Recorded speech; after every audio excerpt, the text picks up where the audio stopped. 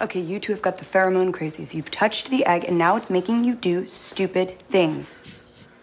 You let go of pheromone! I will murder you if you hurt my baby. Do you understand? They're so extra. Why do I want to lick this egg? I want to lick this egg. Oh, that goes away in a few minutes.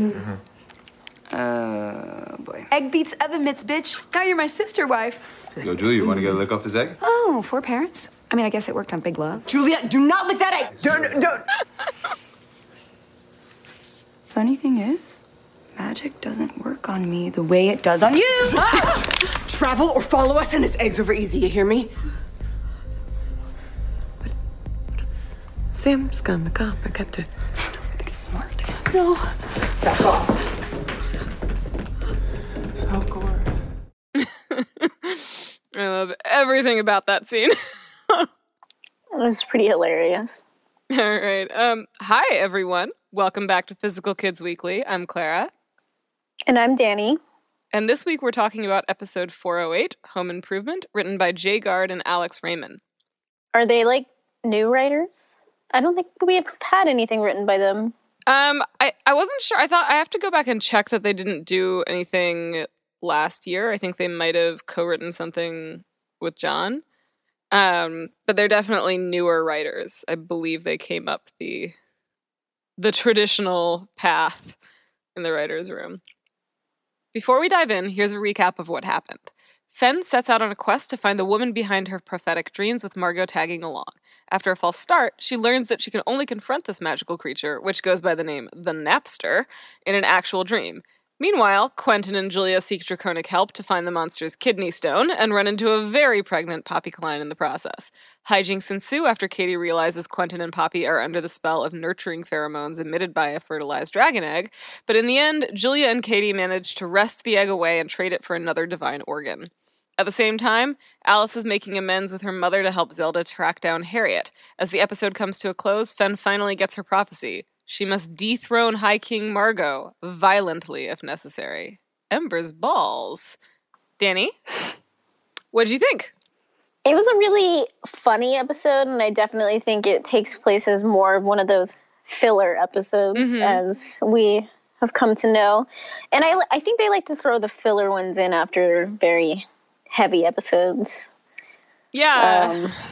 Yeah, I agree. Though I also think that there's just, right, like there've been not just a lot of heavy episodes, but a lot of episodes that have advanced plot lines in ways that are maybe that maybe don't quite align with the timeline that we have seen throughout, right? So like the last episode, you have it through the frame of Penny telling these stories or people reading from the books, and so it's never really clear exactly when things are happening, and that seems like a good time to put a filler episode after. Yeah, that, and of course they're not going to address who Penny saw coming out of the elevator. I don't think we're going to see that until the last episode or the penultimate episode, and my money is on the penultimate episode because John and Sarah said it was so crazy. It's probably going to end like showing it that way. The penultimate episode or the final one? Like, the penultimate episode is probably going to end with that reveal. Yeah. And then you, like, get the whole next episode as, like, context. Yeah. I feel like especially if I'm right about who it is, you couldn't have that be the cliffhanger to the actual season, because people would just be too freaked out. So. That's true. My bet's on that, on 412. What else? What are your other initial impressions before we go deep dive? Let's see. I mostly just liked how funny this episode was. It made me laugh quite a bit. I think one of the writers said, like, tweeted at some point this season that, like, might have been Christina even, that, like, the best writing advice they got was take out everything that isn't a joke. And I feel like that's this episode in a nutshell. Like, every single... I mean, there's some stuff that's serious, but for the most part, it's just, like, joke, joke, joke, and they all hit in a row, and you just kind of can't catch your breath from laughing. Yeah, and it's just funny, because, like, I mean, we just watched episode 407 with everyone. Mm-hmm. And You already just like everyone is already freaking out about the promo, which shows Poppy being pregnant, and just people are freaking out. So I can't wait for them to actually watch the episode because it's like I want to reply to them, but like I can't. I know exactly what you mean. I mean, I can't remember. I know I didn't spoil it for you, but I know I just like texted you something like "what the fuck" in all caps with a bunch of exclamation points after it. Yeah. I wasn't expecting what we got. I know, because then when you watched it like 4 hours later, you texted me "what the fuck" with the 12 exclamation points. I also just like wasn't really expecting to see Poppy again this season, so that was quite a shocker. Oh, why weren't you expecting to see her?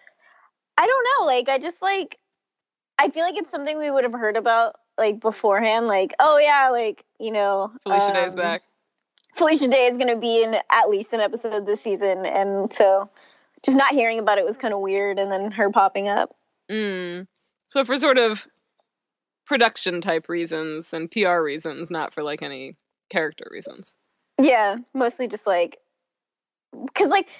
We learned about the fact that she was going to be in the show, period, like, way before, like, we had seen the episodes with her in it. Mm-hmm. Yeah, I think it was near the beginning of the season, in season 3. That's true. Okay, well, let's dive in. I want to start just by asking you what you think of Margot and Fen teaming up.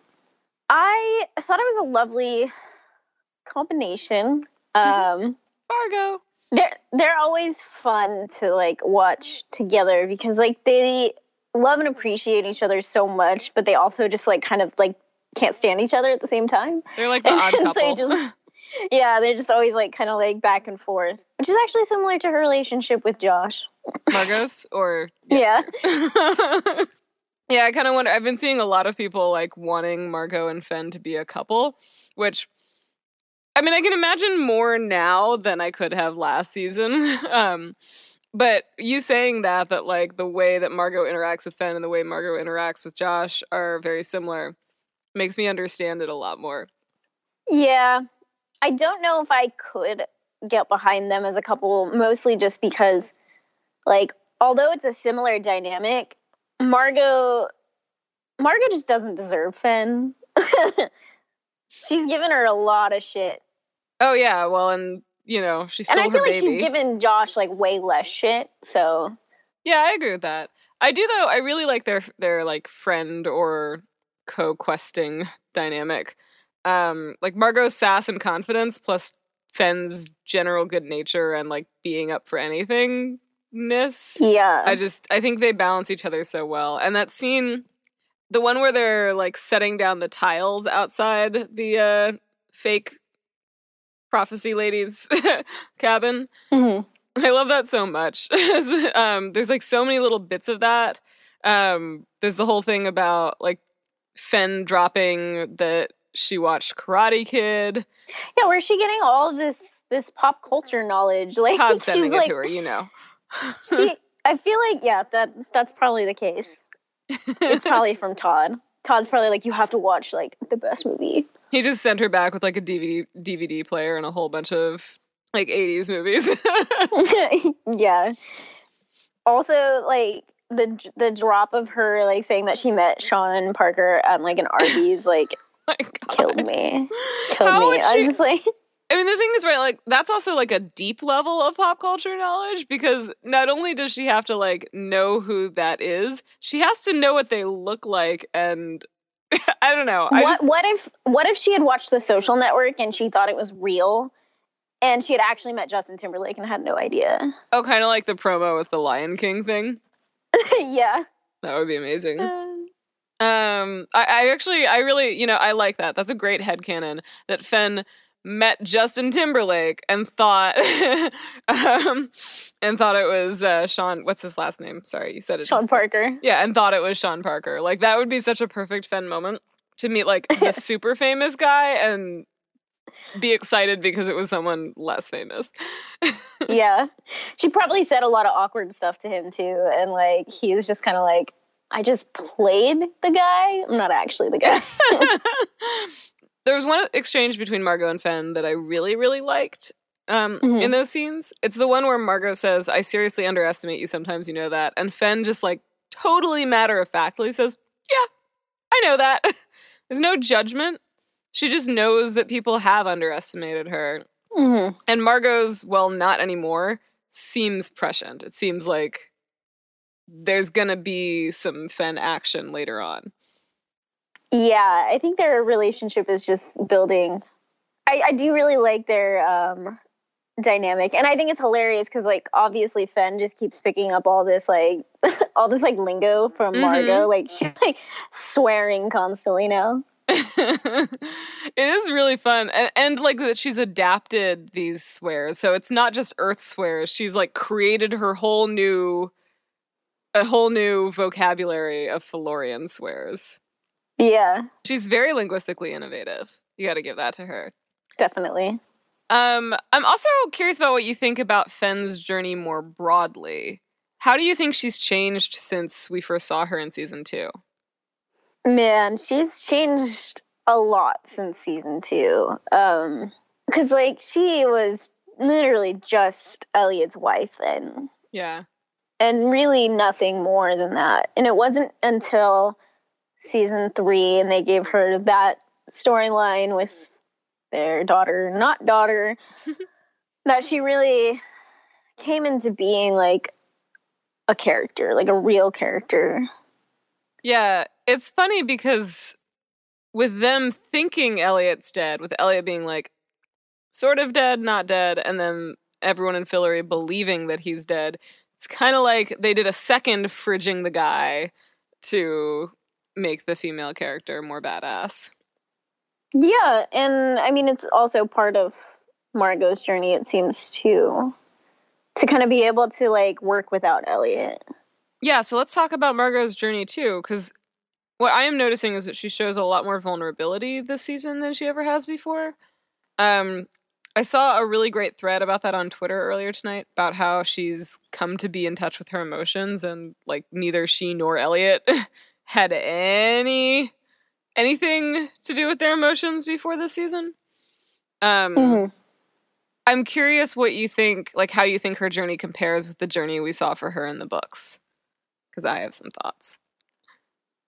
I mean, it's very different. Like, Margot is just way more of a centralized character than Janet ever got to be. Because, like, a lot of, like, she's barely in books 2 and 3. Like, she kind of pops in and out every once in a while, and then you get her, like, journey and her point of view chapter.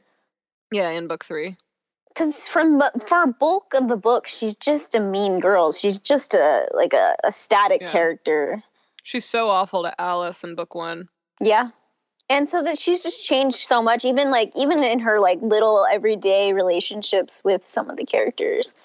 She cares a lot more about Quentin, about even Elliot, I feel like. I don't think they're as codependent on each other in the books as they are in the show.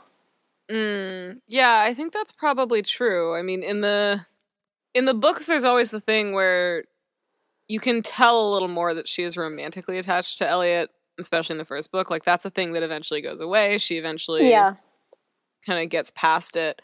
But I think you're right that in the show, they are much more like the only friends that the other has. I mean, not entirely, obviously, but I think it's especially true for Margot. She just doesn't connect with people, with anyone else. She doesn't let anyone else in.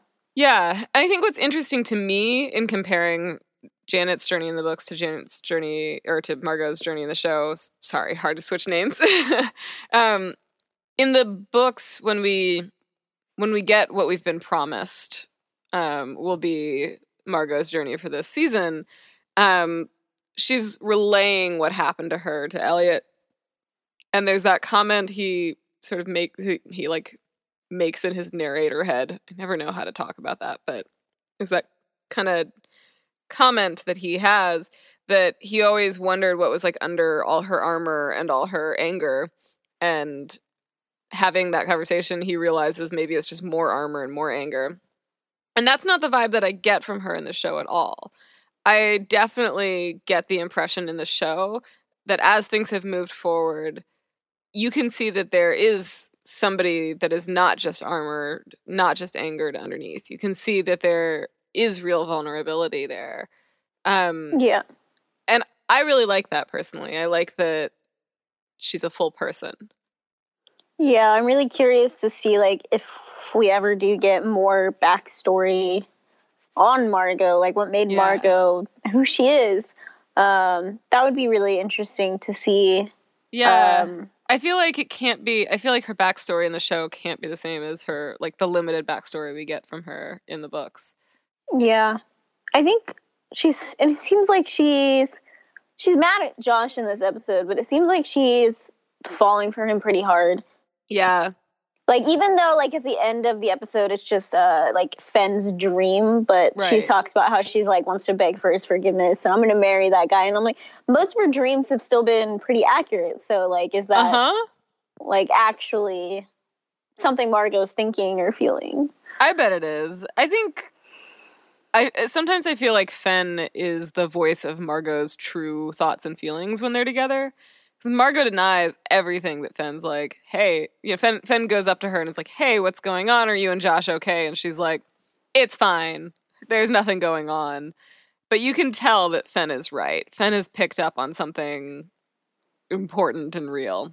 So I buy that. I think independent of the whole cat lady prophecy, I still feel like Fenn speaks the truth about Margot pretty much all the time.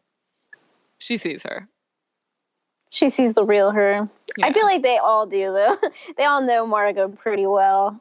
Do you think Quentin does? Or Alice? Alice probably doesn't, but Alice doesn't want to. Alice doesn't care about her that much. I feel like at least most of them do. I feel like Julia, like, has probably, like, a deep respect for Margot. I don't know about Quentin, though. Maybe. Quentin's always very much in his own world. Yeah. I loved that in the first interview we did with Lev, the one that was by email. I love that line he said about how really it's Quentin's depression that makes it hard for him to fully empathize with anyone else, because it does keep him focused on himself. And I feel like there have been moments of growth for him on the show, but there hasn't been anything that's really broken him out of that in a permanent way. And especially with his dad dying this season and Elliot being monsterified and everything else that's going on, I feel like, we get these little glimpses that there is some hardcore depression going on there that he is trying very studiously to ignore. I think he's only good at really paying attention to, like, one thing at once. Like, he's very much a one-track minded guy. Yeah, and I think that's true in his relationships as well, right? So I think that part of his hardcore rejection of Alice, in addition to just him being hurt by her, is also because he really wants to focus on his relationship with Elliot, and he can't really do both at the same time. Yeah, that was how I kind of took his absolute over-the-top anger. He's just like, he literally just doesn't have room for Alice. Yeah. So this seems like a good time for us to move into the Scooby Gang storyline. I really love that term. Ever since you put it in your notes, it's just what I think of them all the time as. I mean, like, I kind of stole that from Buffy, because that's what they call the Buffy gang. Don't care. So my first question to you, what was going on in your brain when Poppy and Quentin said they were having a baby? I feel like I just immediately thought it was a misdirect. I don't know. I was just like, nah, I don't believe it. And then it obviously wasn't true. So I was like, thank God. I literally was like, thank God. Yeah, I feel like my first thought was that it better not actually be his baby. That would be some crazy sociopathic energy going into the world. Oh my God. But I do really I love that he wanted to name it Falkor. Yeah. I mean, I don't blame him. What would you name your dragon baby? I don't know. I'd probably name it, like, after one of the dragons from, like, Game of Thrones or something. Like, Drogon, I think, is, like, the main one. And there's Rhaegal or something. I don't know. Like, someone else can point out the actual names. I'm pretty sure it's Drogon is like her main dragon. Maybe if it were a girl baby dragon, maybe I'd just name it Daenerys. Why not? Yeah, that would be rad. And then it's sort of named after you too. Yeah, I loved when I like started watching that, and like they rarely say like Dany when they talk to her, but it happens every once in a while. It's pretty rad. Yeah, I'm curious what you think of Poppy now, and if you think like the way you think of her has changed at all from last season, because I feel like my perception has really changed. I don't think so. You still think she's a sociopath? I do think she's a sociopath. She's so different from the Poppy that we had in the books.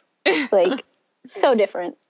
Yeah, she's also, it's funny, now that I work with a ton of Australians, she's not, Poppy is not Australian at all. Like, her vibe is not Australian. I don't think she's supposed to be, is she? Like, yeah, I don't in the books. No, in the books she is, but I don't think they made that a thing at all in the show. No, I mean, Felicia Day is not trying to do an accent. But, you know, I don't really see her as a sociopath anymore, and I think that's mostly this episode. Quentin calls her, one of the things that stuck out to me was that Quentin calls her selfish when they're, like, talking in front of the door. And it doesn't really bother her.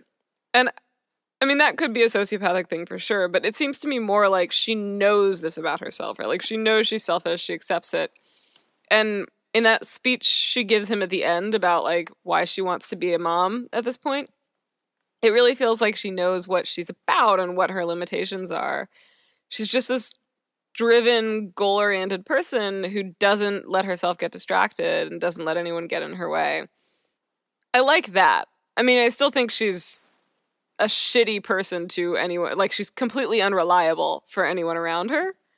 But if you don't rely on her, if you don't go in expecting that from her, I don't think she's gonna, like, screw you over just for the sake of screwing you over. Do you disagree? Do you think she would screw you over? Just to screw you over? I think she would. I don't think she really cares too much about anybody. Well, that's the thing, though. I don't think we haven't seen her relationships with anyone too much, though. Like, she was apparently really close to Victoria, who, like, I'm pretty sure is still dead. So that, I think, brings up another important point. Who do you think Poppy's real baby daddy is? Could it be Josh? I thought she says in the episode that she went to some mating ritual or something. I thought that was separate. So the first time I thought that was her revealing who the baby daddy was, but when I watched it the second time, I think that was just her explanation of why she forgot to get the abortion, because she was like going off doing fun stuff and she just oops. I thought she meant like she partook in the mating ritual and then that's what I thought the first time. But the second time I didn't. And I kind of wonder, didn't Poppy and Josh get together? I guess it would have been like 2 seasons ago, though. It was like forever ago. It was like predated the like her even being on the show, because it happened, I think, in Fillory or like before that. So I don't think it could be Josh's unless they hooked up again. I wouldn't put it past him. Oh, so other just things that we have to mention about the storyline. I fucking love Penny 23 licking the egg. Oh yeah, that was pretty funny. I was just like, why is he doing that? But before we completely move on from Quentin and Poppy part, Quentin's really sad. Like, when she starts talking about having a baby, and then she asks him, like, if he ever saw himself as being a dad, and then just, like, that look in his eyes, like, yeah. Aww. Because he actually is a dad. Oh, and he remembers it. Oh, I didn't connect that with, like, him thinking about the Quelliot timeline, the day in the lifetime, or life in the day. I've lost track of which direction that title goes, but that's a really good point. He does have a kid. I still wonder if that kid is going to come back somehow. I don't know how, but I mean, I'm just going to throw that out there, but like, what if it's Todd? What if Todd is his baby and doing magical fucking weird timeline, like time travel magic to get to know his fucking dad? You will do any mental shenanigans necessary to make Todd the center of things. But he has to be. I mean, they even make the comment in the last episode of him not being the center of shit. Like, he has to be the center of something. He's the center of our podcast. That's probably enough. Yeah. Well, I mean, I feel like he's got to, like, the kid has got to show up again at some point. Yeah, I agree with that. And I do think, I think there's going to be something more substantive that we'll get out of Todd as a character at some point. I think the musical episode last season, All That Josh or whatever it was called, where Adam DeMarco was playing the like demon version of Josh. Uh-huh. First of all, that showed that we can get some nuance out of Adam DeMarco, that he can be different characters and play something more dramatic. But it also makes me think that makes me think that they will try to use him in different ways. But I also just feel like no character has remained fully comic relief. Margot was comic relief in the first season, and she has clearly come very far. Fen has been comic relief at various points in time, but she has some serious shit going on, and had a ton of serious shit going on in season 3. And I just don't see the show committing to any character being comic relief and only comic relief for the entirety of their existence. Yeah. So I'm with you in that respect. I don't think he's going to be the center of everything, but... Nah, not the center of everything, but he's going to be the center of at least a story. Yeah, I wouldn't be surprised if we get a full-on Todd episode at some point. That would be like the best bottle episode ever. One last thing I want to mention before we switch what we talk about. Katie busting out the gun and Julia giving her mad respect, and Katie and Julia working together again, getting hints of those old did you get the pickle vibes. I can't wait for people to see that, because everyone just the Wick Off discussion has been pretty high this season. Mm-hmm, like, when is it going to happen? When are we going to get our best bitches back? This is a good episode for that. Yeah. I think I remember when I saw it, I was just like, I feel like she was turned on. Like, honestly, I was like, oh. She was definitely impressed, and I think all parts of her were impressed. Yeah, it was nice seeing them together again, because they've had so much negative energy lately. Yeah, even at the beginning of the season, there was a lot of, especially from Katie's end, like, we are not getting back together again, kind of. Yeah, and I think it makes it even more awkward for her because, like, clearly, like, Julia and, like, Penny are becoming some sort of thing, and it's like, it's not her Penny, but it's probably really hard for her to, like, feel that and see that. Yeah. I wonder, though, especially after last episode, if she is maybe over that part of it, right? Like, if she has severed that tie in her brain between Penny 23 and Penny 40. Probably for the most part, but probably not completely. Because it was in the last episode, I think, that Penny goes up to her, right, and then tells her, this is what your Penny said. Or was that in this episode? Now I can't remember. Let's see. No, it's this episode. Yeah, it's this episode. Okay, yeah. Because we only see Penny 23 in this one. I keep thinking they're going to set up Katie and Pete. And I know you've seen my notes about this, like, over and over again, but I really think they are, and I'm like, don't want it to happen. I don't think that's going to happen. They have very little chemistry. But, like, I don't know. He's, like, super into her, and... Do you think he's into her, or he's just, like...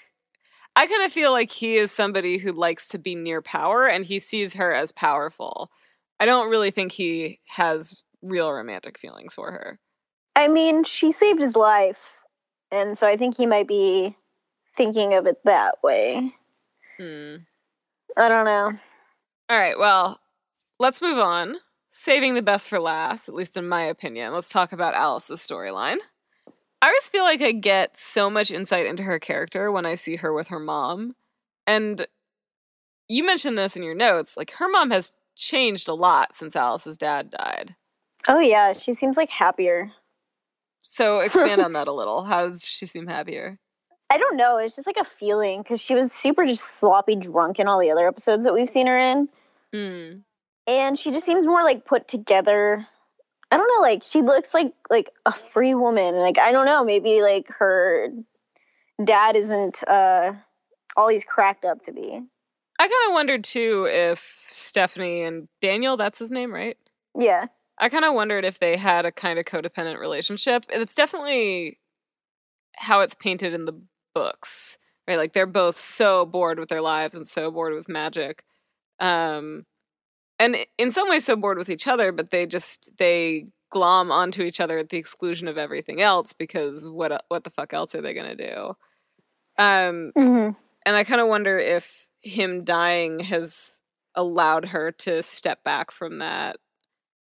She just is a really selfish person and very focused on, like, very self-absorbed too.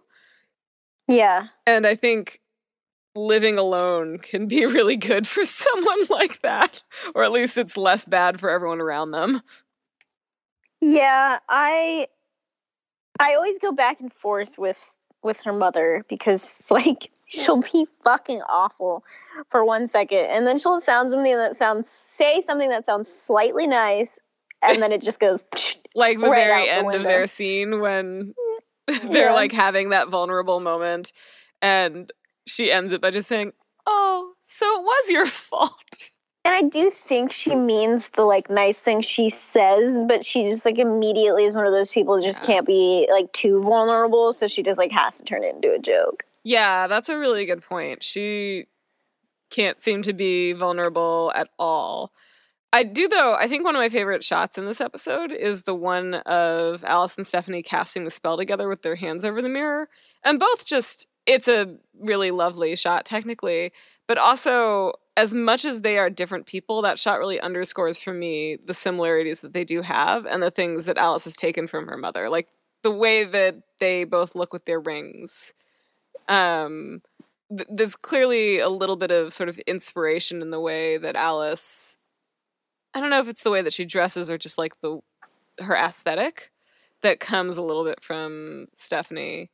And I think that's an important point to me because, right, like the more you kind of resist being like one of your parents, it's the more those pieces filter in and find their way into your personality. Yeah. And Alice definitely resists being like Stephanie. Definitely. I don't blame her. What do you think of the fact that it is Alice whose resentment is getting in the way of the spell? I think it's, like, really telling about Alice. Like, I think she gets in the way of herself a lot. Like, she gets in the way of her magical potential all the time. She refuses to see just how powerful she is, or she might see it, she just doesn't want to. Yeah, she doesn't want to be that powerful. She doesn't want to be. And then the one time she gave in to that, I mean, she became a Niffin, so. So maybe she wasn't all wrong about that. Yeah. Do you think that moment of vulnerability they have, where Alice acknowledges that it's on her, do you think it's possible for that to change their relationship? I do think that they're probably going to have a better relationship now that that's off the table, and especially the fact that, you know, I feel like Alice's love for her dad probably got in the way of her having a relationship with her mom. And now her dad's gone, so there's just nothing left there. Do you think that's because her dad and her mom had a difficult relationship, or do you think it's something else? I do think that, and, you know, you always have that one parent that's, like, easier on you, and that kind of baby you, and I bet, like, her dad seemed to be very similar in that he was afraid of a lot of stuff, too. And I think that's the reason, like, that holds her back, and I feel like without her dad around to do that, she might not hold back as much, and then it just might open the door of her being able to understand her mom a little bit more. Yeah.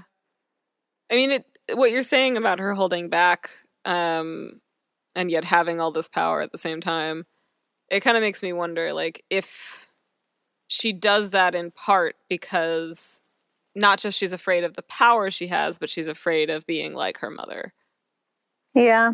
I'm wondering if her mother was like a really powerful witch. Yeah, we see her do very little in the way of magic. Mm-hmm. Because, I mean, she's like, Alice is like a prodigy. Like, her parents are very... And her brother was really good too. Mm-hmm. So there's got to be power in there somewhere. Yeah. I would like to know more about, like, that family history. Same. Maybe the graphic novel will give us that. Yes, I hope so. Oh my god. Comes out June, July, something like that? I think so. Pre-orders are up. I have to say, I really do hope that Alice and her mother can have a somewhat better relationship. Because I think, for me, it's not about, does Stephanie deserve this, or does Alice need this? It's just that having an adult relationship with your parents is a really important part of growth in a lot of ways. And I think for Alice especially, one of her big issues is that she's not really good at setting boundaries. She's more passive aggressive than assertive with almost everyone in her life.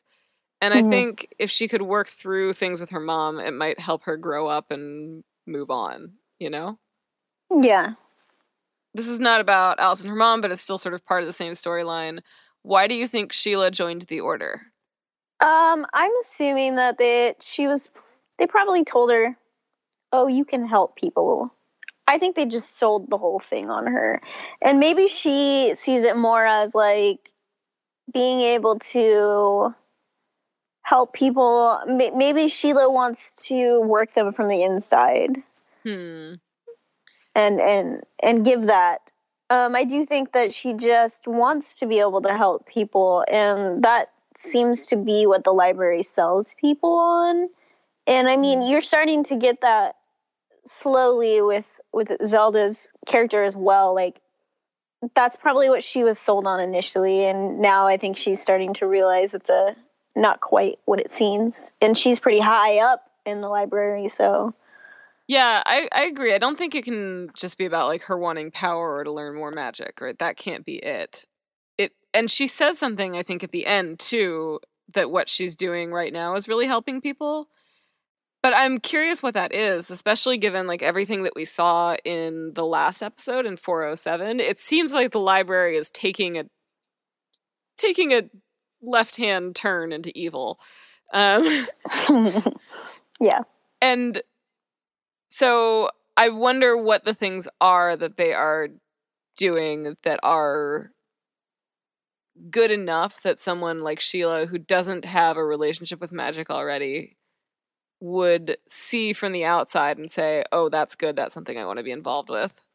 I haven't really thought about what Sheila might be doing too much yet. Like, I don't know if they're going to bring her back up, if she's going to be around more. I hope they do. I mean, I feel like if they didn't, that would be a serious waste of Cameron Manheim. It's true.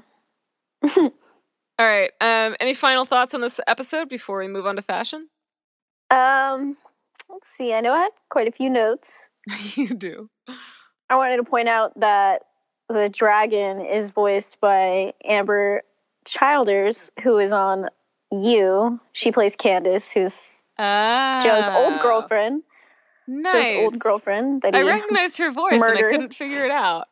The only reason I noticed is because I think it popped up in the name credits, and I was like, I know that name, and that's where I knew the name from. I still want to know, like, how the fuck are they all able to go everywhere, like, and just nothing bad happens to them? Oh, like I can explain that. I think because I think the glamoring spells were about not wanting the monster to find them, not about protecting them from the library. The library, as we saw in 407, is kind of tracking them, but they don't see most of them as a threat. Yeah, and I know that Alice changed their stories, but like even before she did that, they're just walking around like no big deal. Like I'm assuming that they might be like glamoring themselves when they leave the house as well or something, but I don't know. I think it's probably simpler than that.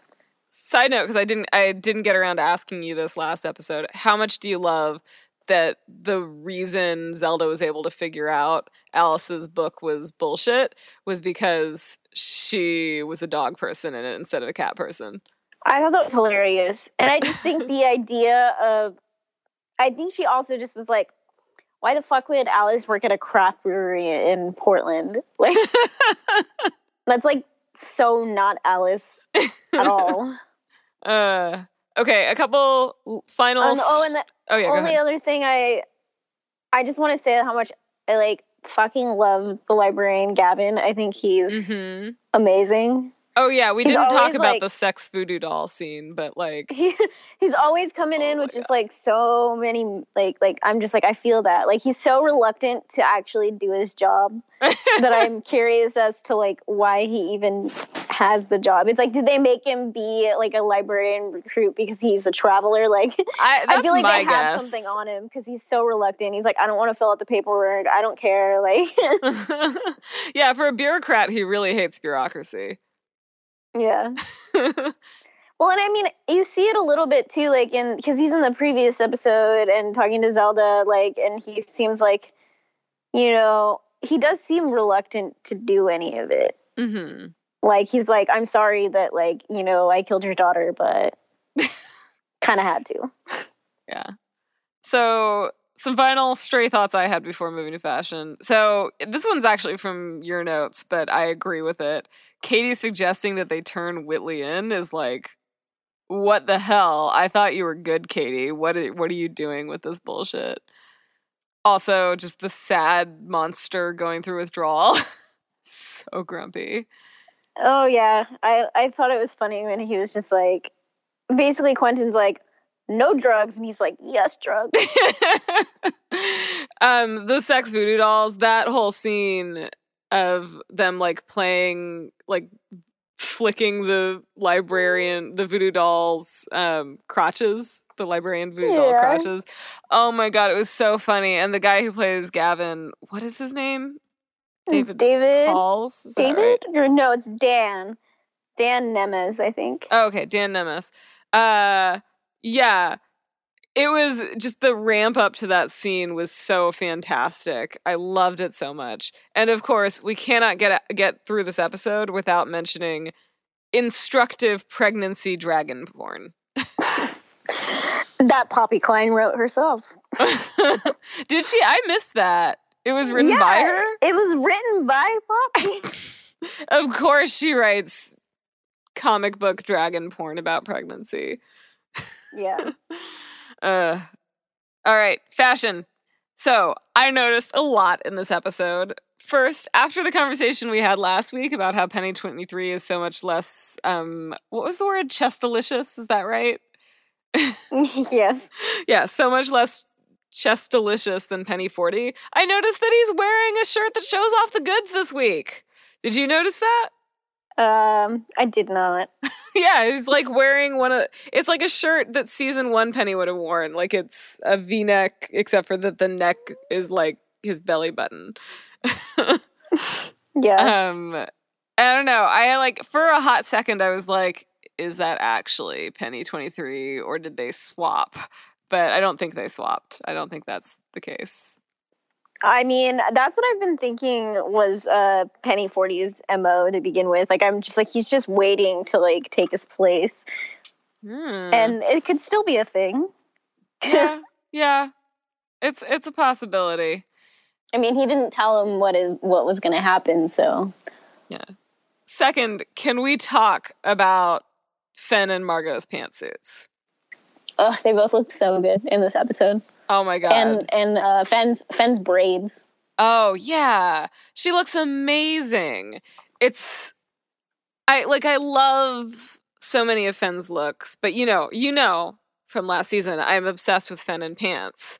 And for this one, I love it because not only is it functional and badass, but it's still really feminine, so it still feels like something that Fen would choose for herself, and not just something that she's wearing because it's expected, because she's like on a quest, or it's expected because she's a freaking wife of the former High King. I don't know how that works anymore, but you know, it really feels like something that is made for her specifically.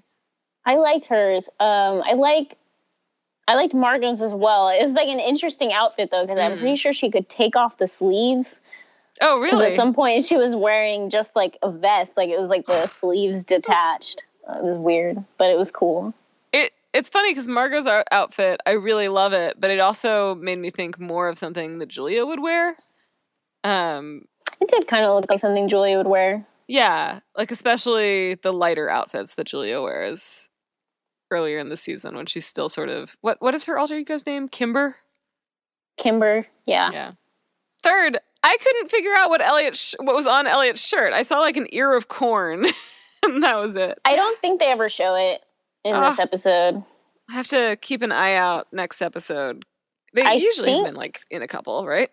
Sometimes, not always. I think he's been changing like shirts like every episode recently. But he's been doing a lot of killing, so. And the last thing I want to mention was the silver tips on Gavin's suit moved.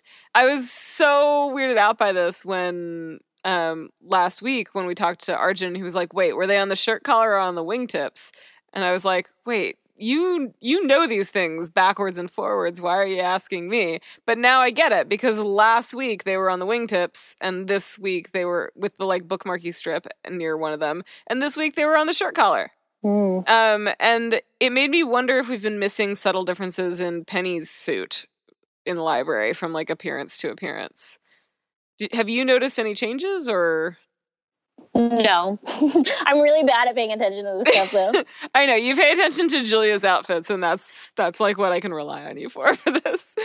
I do pay attention to her outfits, but I like a lot of people's outfits. Like even fucking Quentin actually is dressed up pretty well in this episode. He's wearing like a nice shirt that's like tucked into his pants. It's because he's playing Dragon Baby Daddy. But he was wearing that before he showed up. Yeah, no, it's true. No. He looks really good in this episode. And part of that, I think, the scene where they go to see Harold the Herald, he's just so confident. And you never see Quentin confident. And I love it.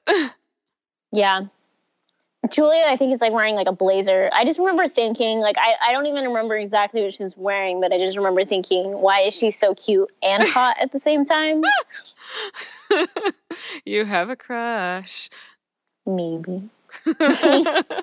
Well, I think we need to go back to season 3 and like look more closely at Penny's suits, because I feel like they must be making small changes. He only wears it like twice. Yeah, but I feel like there must it weirds me out so much that they changed Gavin's, like a small detail about Gavin's from one episode to the other, and it makes me think that there must be other changes that we're missing. Potentially. Gavin's also one that like is like on duty, so he leaves. Whereas Penny never leaves. That's true. Penny just kind of lives in his little hidey hole in the underworld basement. Mm-hmm. Any other fashion notes from you before we move to MVPs? I don't think so. Then it's MVP time. And since I went first last week, I'm making you start us out this time. Who's your MVP? It's a hard choice. God, I don't even know. Like, honestly, it's like, it's hard to choose one, but I feel like I'm gonna give it to, I think I'm gonna give, oh, this is hard. I'm gonna give it to the dragon. Nice. I appreciate that. When all else fails, give it to the dragon. Honestly, like, there's no one, like, ensemble-wise that really, like, completely stood out to me this week. Like, everyone was pretty much on the same level, I feel like. I also had a really hard time deciding. Like, Brittany was fucking hilarious as Fen, which makes me want to give it to her. But then Stella and Jade were great, both individually and together. And Felicia Day is always amazing. But my instinct, I think, is still to give it to Brittany, so I'm going to stick with that. It's a Brittany episode. She's hilarious. the dragon and Wick off. Very good. All right. Ratings time. So I'm giving it a 9 out of 10. I went back and forth between like 8 or 9. But the thing is, like, even though it's a filler episode, which would normally lead to me giving it a lower score, it's so funny. I screamed at my screen when Poppy and Quentin said they had an announcement to make, and then again when Carol does the little sex voodoo act on the librarians. I was like rolling laughing so hard. Especially Gavin's face in that scene. It was just priceless. And yeah, exactly. And then like the whole thing with Fen and Margot going on the quest together killed me. I loved their vibe from the beginning. I loved like Fen being like, kind of thought it was my quest. What are you doing here? And I loved Margot being super self-absorbed and being like, yeah, but all your dreams are about me, obviously. Yeah. Not wrong, though. Yeah. So it's a filler episode, but I'm still going to give it a 9 out of 10 because it made me laugh so hard. I was thinking about an 8 or 9 as well. So 9 out of 10. It is a good filler episode. Like, it's not one of those ones where you're just kind of rolling your eyes the whole time. No, you're just like dying laughing. It's so great. All right. I'm glad we agree. And I think that basically takes us to the end then. I think we got through everything this time. Yeah, I think we did. This is solid. Listeners, thank you for joining us again this week. If you like what you heard, don't forget to subscribe on iTunes, Spotify, or whatever podcast service you use, and leave us a rating on iTunes or Apple Podcasts. We love hearing from you too, so tweet your questions, comments, and crackpot theories at us at Physical Kids Pod. All right. Bye.